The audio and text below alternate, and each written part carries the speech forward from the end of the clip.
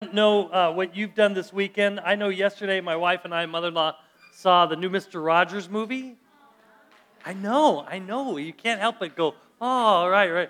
And I love that movie. Afterwards, I was someplace where I got Mr. Rogers encouragements, and I don't know. I was so excited, but I just love it because they end the movie just the way I hope they would. Because spoiler alert. He says, I like you just the way you are. And sometimes when I speak to you, I come to challenge.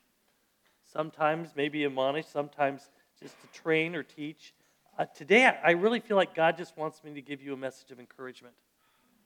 Because I think that with Thanksgiving, we all know it's a time to give thanks, but I think it's also a time to put our disappointments in life to rest. Okay? And what I mean by that is that I think that we all want the big God moment, right? Where we get to be the celebrity who saves the day, or watch God do the mighty miracle, or maybe we win the lottery. And those aren't bad things, by the way.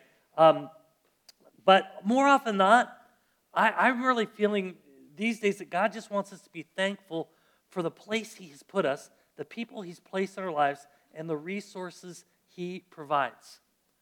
So today, I'm just here to tell you that God likes you just the way you are. That you have value, that you have worth, that you have a contribution to make. And I want to share it with you with this story, because it's a story that maybe you've heard, maybe you haven't, but I just, as I read it recently, God kind of opened up some new things to me that I just want to share with you. And Jesus is talking about what the kingdom of heaven will be like. And this is what He says. Again, it will be like a man going on a journey who called his servants and entrusted his wealth to them. To one he gave 5 bags of gold, to another 2 bags, and to another 1 bag, each according to his ability. And then he went on his journey. The man who had received 5 bags of gold went at once and put his money to work and gained 5 bags more. So also the one with 2 bags of gold gained 2 more, but the man who had received 1 bag went off, dug a hole in the ground, and hid his master's money. After a long time, the master of the servants returned and settled accounts with them. The man who had received 5 bags of gold brought the other 5. Master, he said, you entrusted me with 5 bags of gold. See, I have gained 5 more. His master replied, well done, good and faithful servant. You have been faithful with a few things. I will put you in charge of many things. Come and share your master's happiness. The man with 2 bags of gold also came. Master, he said, you entrusted me with 2 bags of gold. See, I have gained 2 more. His master replied, well done, good and faithful servant. You have been faithful with a few things. I will put you in charge of many things. Come and share your master's happiness. And then the man who received 1 bag of gold came. Master, he said, I knew that you were a hard man, harvesting where you have not sown, gathering where you have not scattered seed. So I was afraid, and I went and hid your gold in the ground. See, here's what belongs to you. His master replied, you wicked, lazy servant. Wow. And happy Thanksgiving. So you knew that I harvest where I have not sown and gather where I have not scattered seed. And then you should have put my money on deposit with the bankers, so that when I returned, I would have received it back with interest. So take the bag of gold from him and give it to the one who has 10 bags. For whoever has will be given more, and they will have an abundance. Whoever does not have, even what they have will be taken from them. And throw that worthless servant outside in the darkness, where there will be weeping and gnashing of teeth. Happy Thanksgiving. So, but I read that story, and here's the thing I realize. Here's the big problem with this story. Okay? Here it is.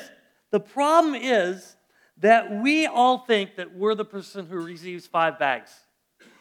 Whenever I read that story, I never think of myself as the 2-bagger, okay? I never think of myself as the one who goes and hides the money. I always think, of course I'm going to have 5 bags of gold. Of course I'm going to be the favored one. Of course I'm going to get the most because I'm daddy's favorite, right? And you won't admit that, but the majority of you feel the same way. Maybe some of you not. But I just know that for me, I think that I'm oftentimes looking for what I think I deserve or should have, rather than being happy with what I've got. See, that's the amazing thing of the story. He gives to each one as to his ability, right? And one person gets 5 bags, right? Because that's their ability to handle that. One gets 2. Now, here's the question. Does one get 2 any less valuable to the master? The answer is no. I know when we started this church, I remember saying, you know what? We are going to be the next great thing to hit the valley, right? We are going to be the happening church. It's going to be a mega church in 5 years, with our own building up on the hill. We're still working on that 23 years later, right? And I remember that's what we thought. We were going to be the one that comes in and hits the grand slam, and all the other churches will be in awe. Well, here's the deal. Didn't happen that way. Didn't happen that way at all. 23 years later, we're still in the school, right? But here's the thing I want you to see. 23 years later, that's why I love that video, is because 23 years later, God's doing an incredible work. And I'll tell you right now, I am so filled with gratitude for the work that I see God doing, not seeing and looking at it from a perspective of what I don't have. And see, for you, I just want to challenge you, and maybe you're already there, okay? But the question is, are you okay with what you've been given? Would you be grateful to God if you received 2 bags of gold instead of 5? Would you be okay to live in the shadow of someone else who produced more? Are you thankful for the abilities God gave you, or are you longing to be in someone else's more important shoes? Now this story is just so fascinating to me, right? Because what the master does is pretty incredible. The master goes and he doles out his wealth, right? And he says to everyone, hey, I'm going on a trip. You're in charge. I'll be back. I don't know about you, but I remember when I was a kid, right? My dad worked for a pharmaceutical company, and every now and then he would go on business trips. And I remember he would always say this, just as a young kid, I still remember this. He said, Sean, you're the man of the house. All right. And I remember I have 2 sisters, right? So I let them know, I'm in charge now. You follow my orders. Okay? This was at a pretty young age, right? And my mom kind of said, yeah, easy, Tiger. Sorry. But, but the thing is that see, here's the thing. That really wasn't intentional, Jamie. The thing is that you had to be there. Okay. But see, here's the thing, is that what happens is that the master has entrusted us with his wealth until he returns. And all he asks is that we use what we have been given faithfully and wisely, because he desires his kingdom to grow under our care. Now, see, here's the thing. Is that someone would say, yeah, but I don't have 5 bags. I've only got 2. I don't have great wealth or prominence. I don't have a fancy title, and therefore I must not be as valuable. And we buy that lie, which is from the pit of hell. Right? I've heard it in so many different ways. Well, I'm not this. Or I don't have this. Or if only I had this, then I can make a difference for God. And I just don't buy it. Because see, here's the thing, is God says, use what I have been given you. And the only thing he asks is that we use it faithfully and wisely. He doesn't ask that it's not that what we don't have, right? And we have the opportunity to multiply what Christ has entrusted to us. And how do you believe God wants you to grow his kingdom? Okay, so, this whole thing that Pastor Ron just showed in Pattaya, Thailand, right? Okay, so they came to us, and this was like an 11th hour request. I mean, they just had this opportunity, and they had like 2 weeks, I think, to turn it around, right?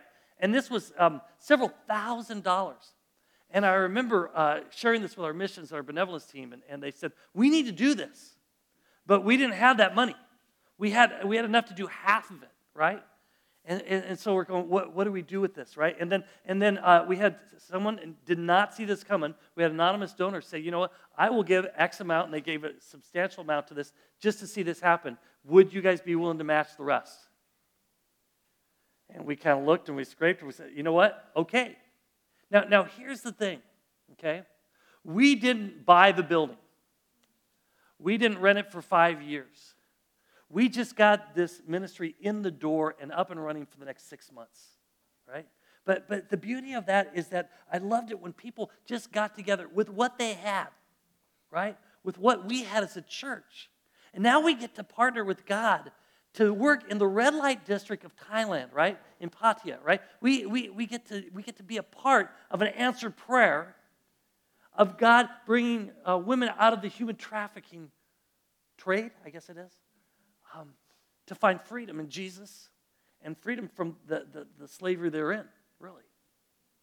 And here's the thing. What could be more valuable than that?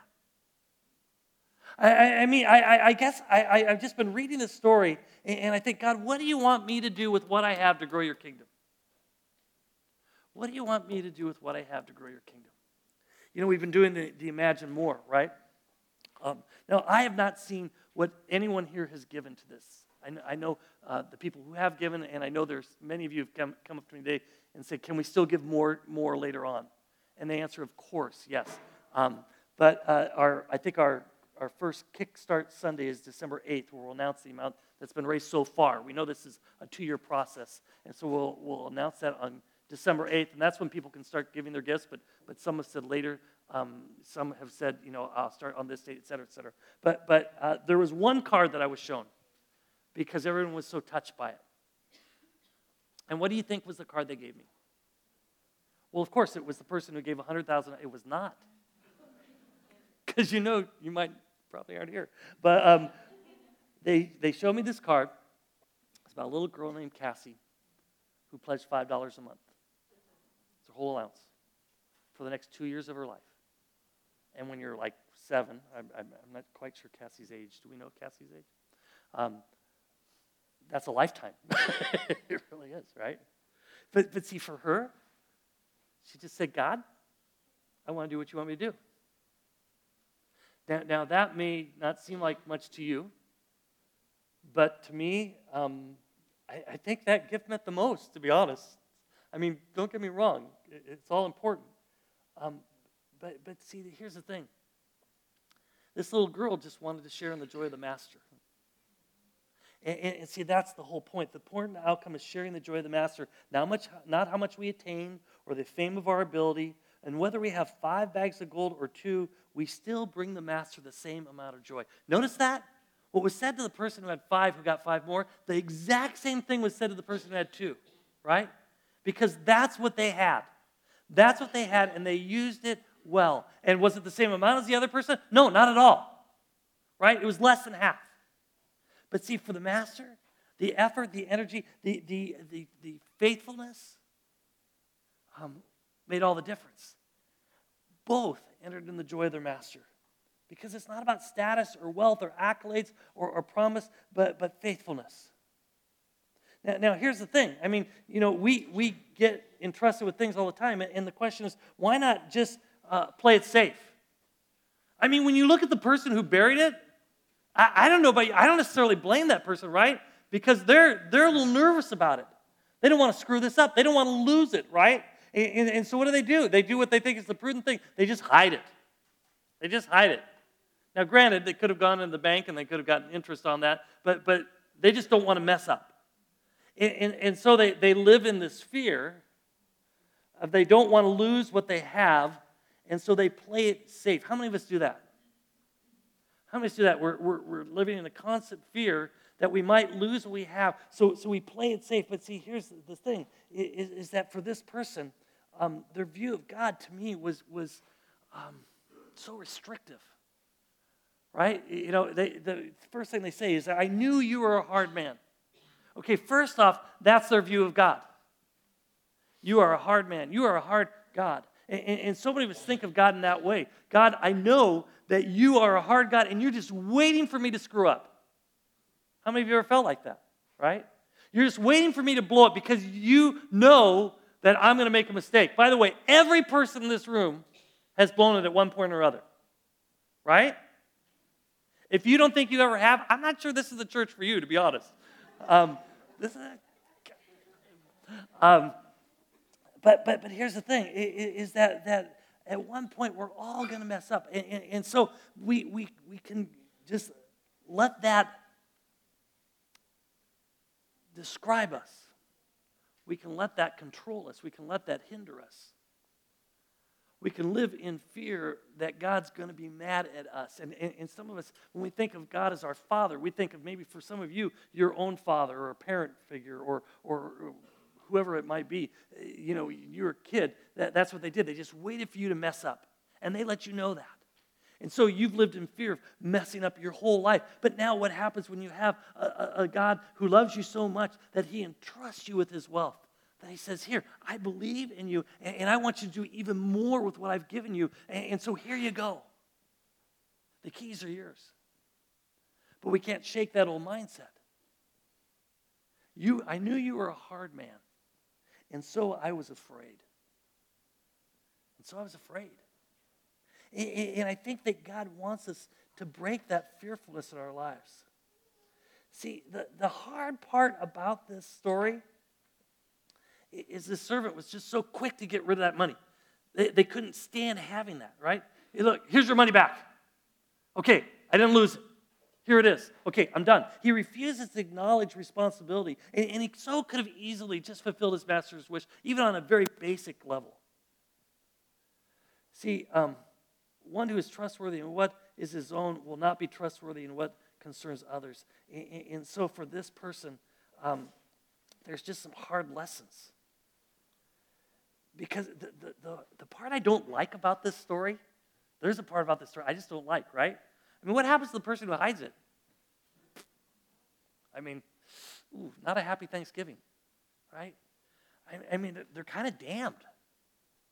And I read that, and it's so hard for me to see, and yet I don't think that Jesus told this story to say, by the way, you are all in trouble. I don't think that's why Jesus told this story. I think Jesus told this story to challenge us, and so here it is. We're only a few days away from Thanksgiving, right? And I just wonder, we all know that we're supposed to be thankful, but what does that mean? What does that say to us? And when I look at this steward, I think there are three important lessons we have from this fearful servant. The first is this: don't hide what God gives you. What God has given us should not be hidden out of fear. God cares more about our faithfulness with what we've been given than in the abundance we acquire. And I'm not just talking about money here. I'm talking about gifts, abilities. I'm talking about talents and time. I'm talking about opportunities that God gives us. And here's the thing, is God doesn't want us to hide those things. For this one servant, he thought the task was too big. And he's like so many Christians who are so overwhelmed by the magnitude of God's task that we put off contributing anything to it. It's just too big. I can't make a difference. I can't do what so-and-so is doing. I'm not enough. And so we stuff it. We hide it. We hide what God has given us. And I just want to say to you, today is the day to stop that. The day is also the day to be thankful for what you have been given. God wants us to be filled with everyday thankfulness and faithfulness, not just for the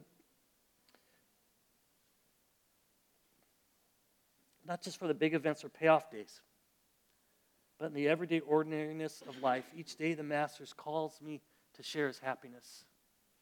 So I'm a little choked up and overwhelmed today, to be honest. All this week, when people gave to this Imagine More, they gave me, we have a letter that's going out, and I said that I would write just a little note to each person. I figured if you're going to make investment in us, I want to make investment in just spending the time just to thank each and every one of you. And so I had I think it was like 85 notes to write this week. And as I started writing them, I realized that I knew every person. Except for one. I'm going to find that person, by the way. Except for one. I'm not sure who they are, but I'm going to find out. And as I was writing these cards, I was so overwhelmed.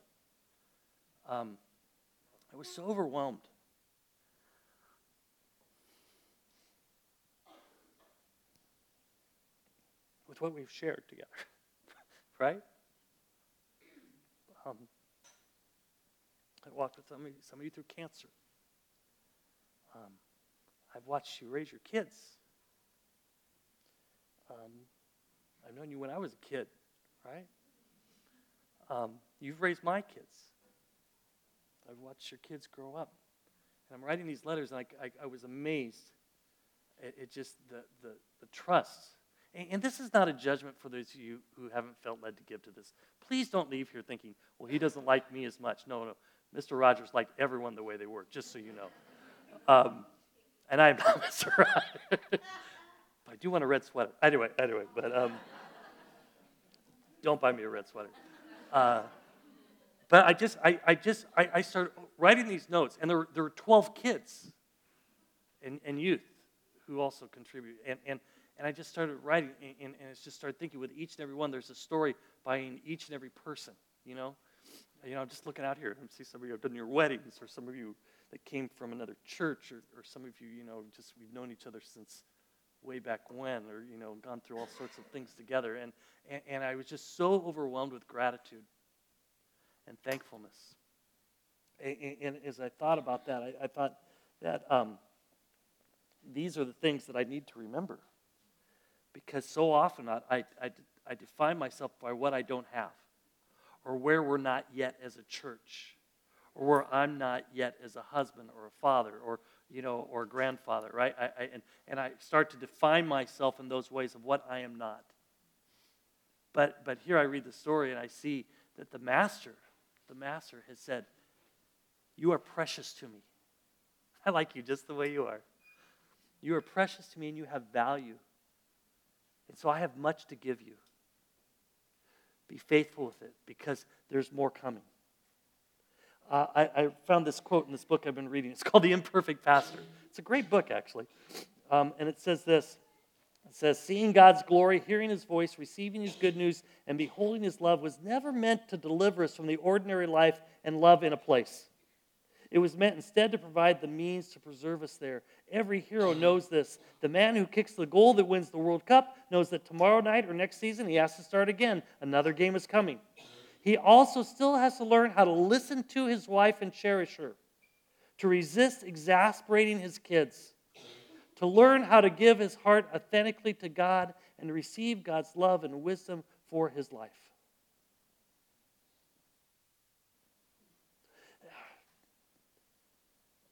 I don't know about you, but I look at my wife and my kids and this church, and I'm just so grateful that I get to share life each and every day with you. I'm so grateful for those things. And how easy would it be to not just define ourselves but by what we are not, but also to look at others by what we think they are not. I mean, did the person with 5 bags of gold look down on the person with 2? Did the person with 2 bags look down on the person who had 1? I hope not. I hope not, because each was precious to the master. And so I want to just focus this morning that God has shared His wealth with you. And so we give thanks. And maybe this is a week where you just stop and you write maybe a note to someone you're thankful for. Maybe you just write down the names of people that you want to just pray for. That was one thing I loved in that Mr. Rogers movie. He when he came upon someone that just he was cared for, he wrote their name down and he just lifted them up before God each day. And I thought, oh, how I want to do that. And so I just want this day to be a day where you just see just a few things here. One is that there is a God who so deeply loves you. He entrusts you with His wealth. He believes that you have been given the gifts to do even more. And so He's going to come back with the hope that you will trust Him and do great things. So this morning, if you look on the back of your outline, did you all get an outline this morning? Y'all got it? Hold it up if you got it. All right, way to go, bulletin team. Okay, so here you go. You see right that point number 3 on the back page? Okay, see the scriptures right below that? We're going to read those together. You ready? Let's read Psalm 9, verses 1 through 2. I will give thanks to you, Lord, with all my heart. I will tell of all your wonderful deeds. I will be glad and rejoice in you. I will sing the praises of your name, O Most High. Let's read Psalm 100 together. Shout for joy to the Lord, all the earth. Worship the Lord with gladness. Come before him with joyful songs. Know that the Lord is God. It is he who made us, and we are his. We are his people, the sheep of his pasture. Enter his gates with thanksgiving and his courts with praise. Give thanks to him and praise his name. For the Lord is good, and his love endures forever. His faithfulness continues through all generations. Let's read 1 Corinthians 1:4. I always thank my God for you because of the grace given you in Christ Jesus. And 1 Corinthians 10:16. Is not the cup of thanksgiving for which we give thanks a participation in the blood of Christ? And is not the bread that we break a participation in the body of Christ? You see, I wanted to stop there because when we take communion, God calls it the cup of thanksgiving, the bread of salvation. This is why we take communion. Because I believe that this is the best way to prepare our hearts for Thanksgiving. The Lord of Lords, the King of Kings, has given his very life for us. And because of that, we are not held bound by what we used to be. We are forgiven. We have the opportunity to now move forward as people who have been set free. I think about Patya and those women who have been set free from their slavery that they were in. And it is not much of a different tale that God has set us free from the slavery that we have been in, because God knows us. He knows that we've made mistakes. He knows that we've had shortcomings. He knows that we've been hurt. And he says, and this is why I give my life for you, to fill your hearts not with fear, not with dread, not with judgment, not with brokenness, but with thankfulness. And so that's why we're